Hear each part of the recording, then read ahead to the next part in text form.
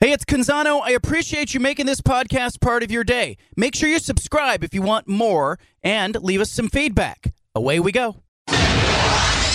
Initialize sequence. Welcome to The Baldcast, a production of John Canzano's Bald-Faced Truth.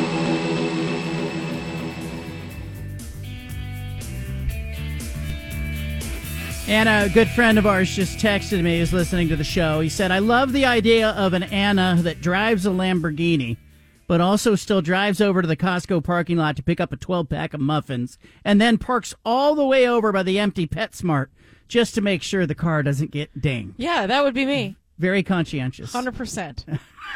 All right. J.J. Birden, former Kansas City Chiefs wide receiver, joins us. Chiefs Niners on Sunday of the Super Bowl. JJ, how you doing? I'm doing good, John. How you guys doing up there? We're well. We were just talking about a story. The Georgia quarterback got a $273,000 Lamborghini with his NIL money. Long way from JJ Birden's college days, aren't we? Yeah, being a two-sport athlete at Oregon, I would have loved some of that NIL money. That's right. You think, give me, when you talk to athletes of your era, college guys, pro guys that you played with, what do you guys talk about when it comes to NIL? Oh, just how much they got it wrong. I mean, we all feel that college athletes should be paid something. We all felt that, but I wish they could have got this more fair. It's a little bit crazy now. I think they've created this monster, and we're just hoping they can figure out how to get it under control, because it's really just a facet of college game that's not real positive right now. Yeah, and I think they're trying to get it back on the rails, but it's like putting the toothpaste back in the tube at some point. You got a Super Bowl this week. Chiefs are in it. Your phone has to light up when the Chiefs are around a big game like this. It's been several seasons. How are you feeling about Sunday's game? Feeling pretty good. I'm just so impressed with what the Chiefs have accomplished the last 5-6 years, and just seeing them in the Super Bowl again. I'm feeling confident that the experience is really going to take over like it has the last couple of games in the playoff. Yeah, I think we saw that, right, in Baltimore, and certainly as Patrick Mahomes at quarterback. Give us an idea how valuable that is. Big game experience, and you played a long time in the league. How much does that experience help a team in a week like this?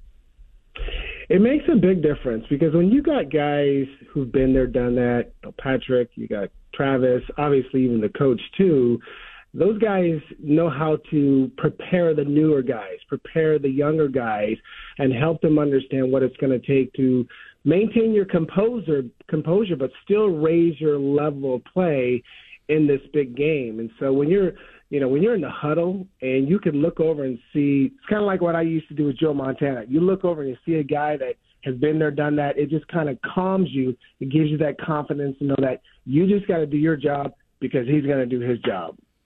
Give us an idea. We talked to Mike Walter, former 49er, earlier. He was sort of recounting, Montana in that great Super Bowl drive, 92 yards to win the game. And, you got a chance to get him when he went to Kansas City.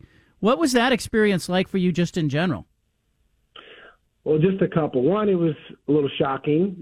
1 minute you're watching Joe Montana in the 8th grade, and he's throwing touchdown passes. Next thing you know, he's in the huddle with you, so I had to kind of get over that. But then there was the other part where I've always considered myself a learner. I'm like, success leaves clues. What can I learn from him? And just the 2 years I played with him, I was just so impressed with his professionalism, his preparedness, his execution, and then just his ability to stay calm in those critical moments of the game. And it really made a difference on my career as well as our teammates too. And I always tell everyone the thing that impressed me the most about him was he wasn't arrogant, he wasn't cocky. He came in and he studied like a rookie, he prepared like a veteran, and he led like a pro, just a consummate leader. J.J. Birden, former University of Oregon wide receiver, 9 seasons in the NFL with the Chiefs and the Falcons. You graduate from Lakeridge High School in Lake Oswego. You had to weigh how much graduating your senior season? What playing weight were you in high school? I was 5'9", 133 pounds. 133 pounds. if I had to come to you and said, hey, you're going to play in the NFL, you're going to play a long time, JJ, I mean, would you have believed me? Oh, I would have thought you were crazy. I mean, my uncle, Sonny, who lives there in Portland, Oregon, that's what he said to me after a Lakers game. And I said, Uncle, you're nuts. But he made me promise him my first touchdown pass. I thought he was crazy, and sure enough, he got it. He gets it. You go to college at Oregon, two-sport star. You mentioned track and field, football. You were not offered a football scholarship out of the gate, but you stayed with it. What made you stay with football? I think, for me, I've always been the underdog. And when someone tells me I can't do something, that's enough to motivate me to prove them wrong. And Oregon was the only D1 college track-wise, because I had got a lot of offers because I went pretty far my senior year. But they were the only track program. Did not think it was a crazy idea for me to try to walk on one year. And Coach Bill Dillinger and John Gillespie said, hey, run for us. And if you can convince Coach Brooks the second year, you got our blessing. And I just wanted an opportunity to prove Coach Brooks and the Ducks that I could play D1 football. You worked so hard. You go to the combine. The Marty Schottenheimer likes what he sees, takes you with the 261st pick. You have a knee injury that cost you a chance to be an Olympic sprinter. Then you get cut and you get offers. You're on the practice squad in Dallas. In those moments, JJ, people don't talk about that. They want to talk about the touchdowns and everything that came after. But in those moments, there's victories in there somewhere. What made you stay with it? I think the main thing, John, was once I got a taste of it, because sitting on the Cleveland Browns injured reserve for a whole year, I got to evaluate the talent. I got to compare myself. So I reached the conclusion that I could play. Now it was just a matter of getting healthy because of the knee and then getting in the right situation. So that's why that third year when I chose the Chiefs over several other teams, I felt that Marty, the Chiefs, they lacked speed. I felt this was the perfect fit for me because I knew the time was clicking that if I don't make it this year, then I'm probably not going to get another shot. Final game of the 91 season, 8 catches, 188 yards, 2 touchdowns. Did your uncle get one of the game? Did he get the touchdown ball? No, he got the one in Seattle, the first touchdown in Seattle at the Kingdome. But that game was very special. That was the one that changed my career because that was my 4th year. I wasn't playing much. They had drafted a couple of wide receivers, but I worked really hard every day. And the last game of the season, Marty said, we're going to give you a shot. And I think it was their kind of taking the time to really evaluate me. Are we going to keep this guy or not? And, man, I took advantage of it. And the very next week, Marty calls me in his office, and I think I'm in trouble. He says, how would you like to be a starter in the NFL? And I'm like, what? I was just trying to stay on the roster, But I started the remaining 5 years of my career after that game. Yeah, and you go 40 of the next 45 games with the Chiefs. All 22 games you play with the Falcons before retiring. What made you know? Did you know the retirement was coming, or do you wake up over several weeks and you make the decision, or did you know that you were going to retire when you hung it up? I think that was a kind of a unique situation because John, I never expected to play in the NFL. I wasn't the kid who dreamed about the NFL. And all of a sudden you get there and you're like, okay, let me see if I can play 4 years. That's when you qualify for your pension. Then it was year after year. And then when I got to year 9, I had hurt my knee.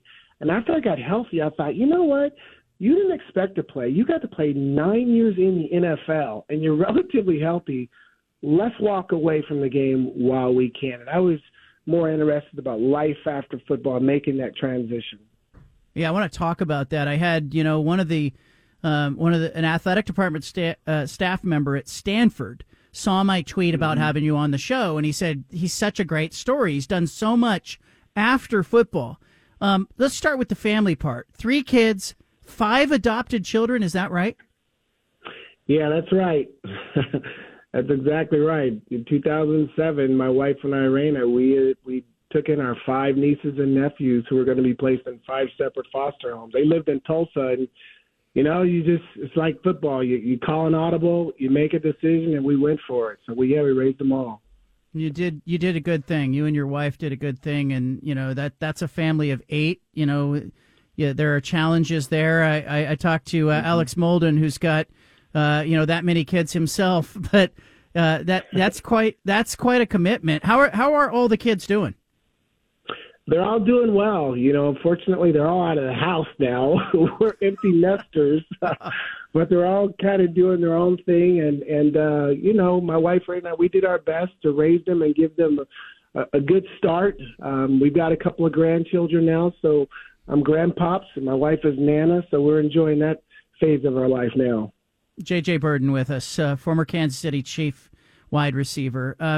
After football, it's, motivational speaking, you're a trainer, team building seminars, youth group life skills development. You worked with health and wellness products. Did you know all along, like, hey, I better be ready after my career, or how do you hit the ground running? Yeah, it was more like I want to make sure I'm ready. I always thought to myself, I don't want to be that story of the athlete who, when the career's over, they lose everything and they're lost. But I was always planning for life after the game, like in year 4 and year 5, and networking. And I remember when I retired, because I was battling between, do I want to be an entrepreneur or do I want to be a coach? And I coached some in track in Lee Summit, Missouri. I coached at Lake Ridge. I coached at Tigard. I ran a camp. And then I realized that if I wanted to coach, I probably wanted to coach at the NFL level. But I didn't like the coach's schedule. So I said, we're not going that route. Then I focused more on business. And then one day, John, someone told me, they said, you know what? You might be the lightest player in the last 30, 40 years who's played as long as you have. He said, I don't know if there's anyone who's played longer than you that weighed 157 pounds.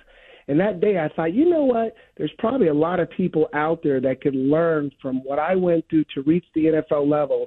And that's when I became a professional speaker and just teaching the masses lessons that I learned and how it applies to them and helping them achieve their goals.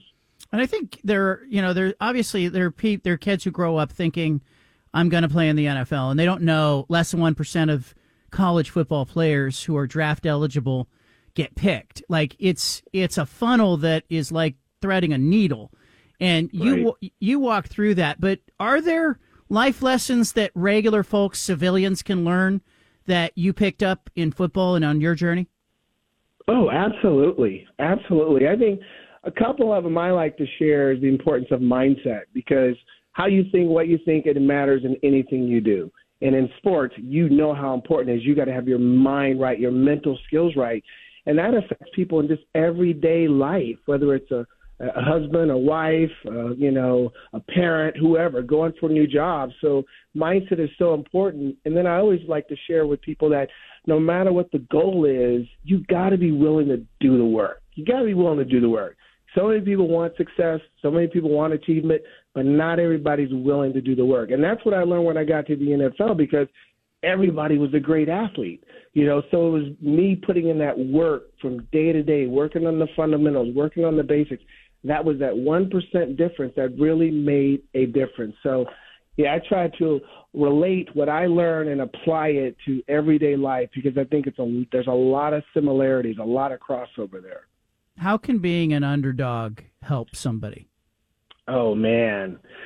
This is what I learned. Being an underdog, it gives you a stealth opportunity to win, because people don't see underdogs coming.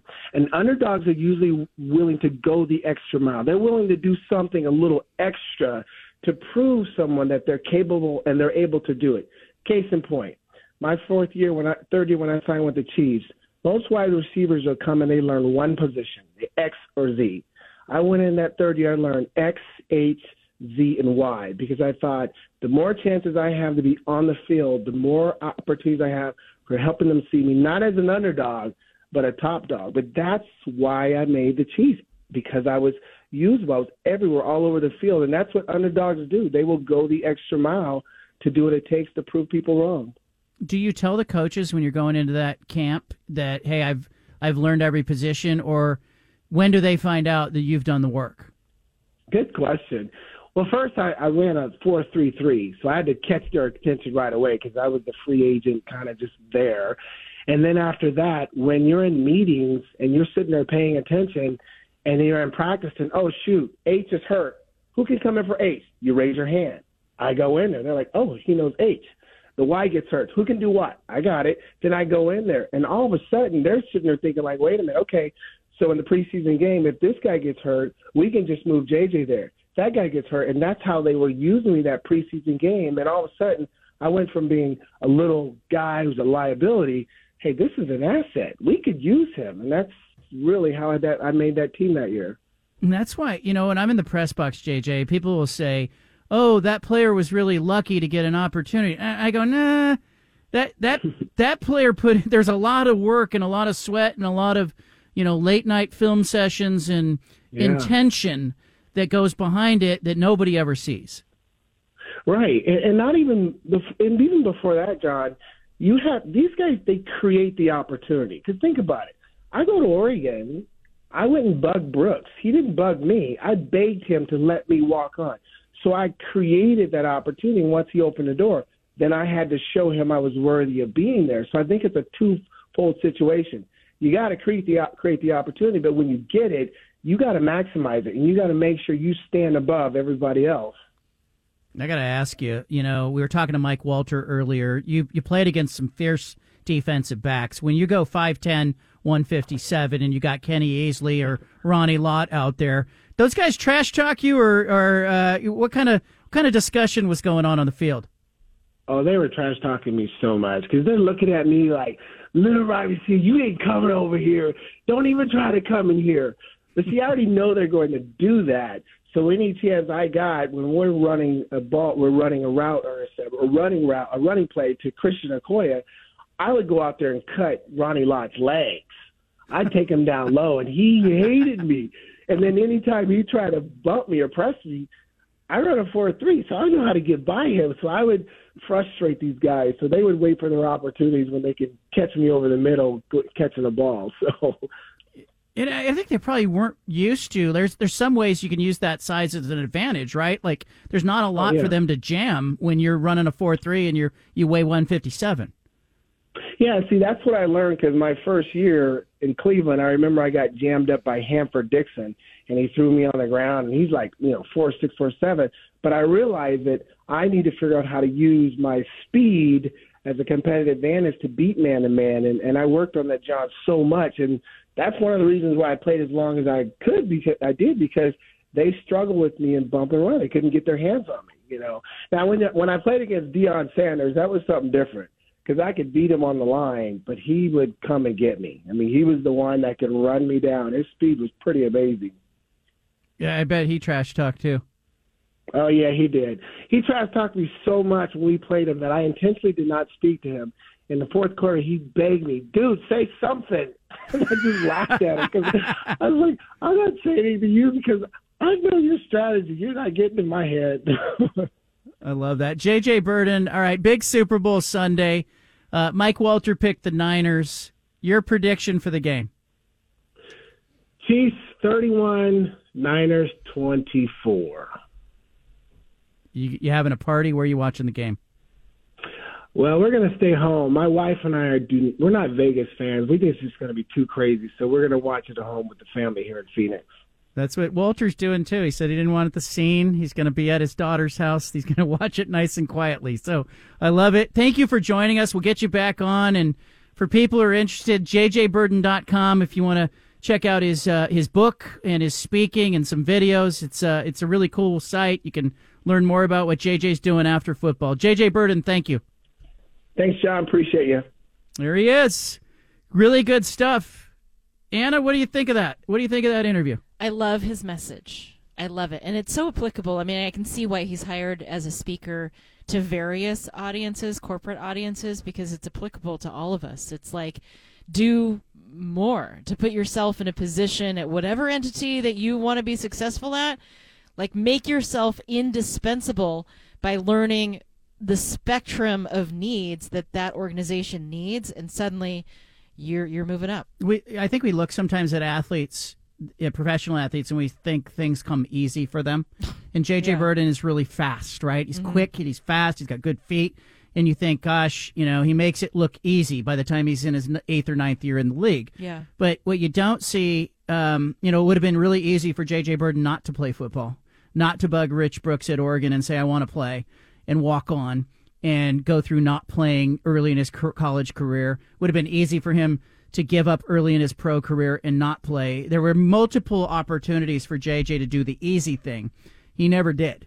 He did, he did the hard thing and saw it through, and he ended up in a better position because of it. That's super inspiring. Leave it here. You got the BFT. Great interviews today on the show. Jake Dickert, Washington State football coach, joined us in hour number 1. He talked about the changing landscape. Thought it was interesting when he talked about, he recruited and signed 23 high school seniors in his recruiting class. He did not do what everybody else is doing and get into the portal and try to live in the portal. I think it's a definite strategy at Washington State. Listen to that interview with Jake Dickert, Washington State coach. It's part of the podcast. You should already be subscribed to the podcast if you listen to the show. You can grab that.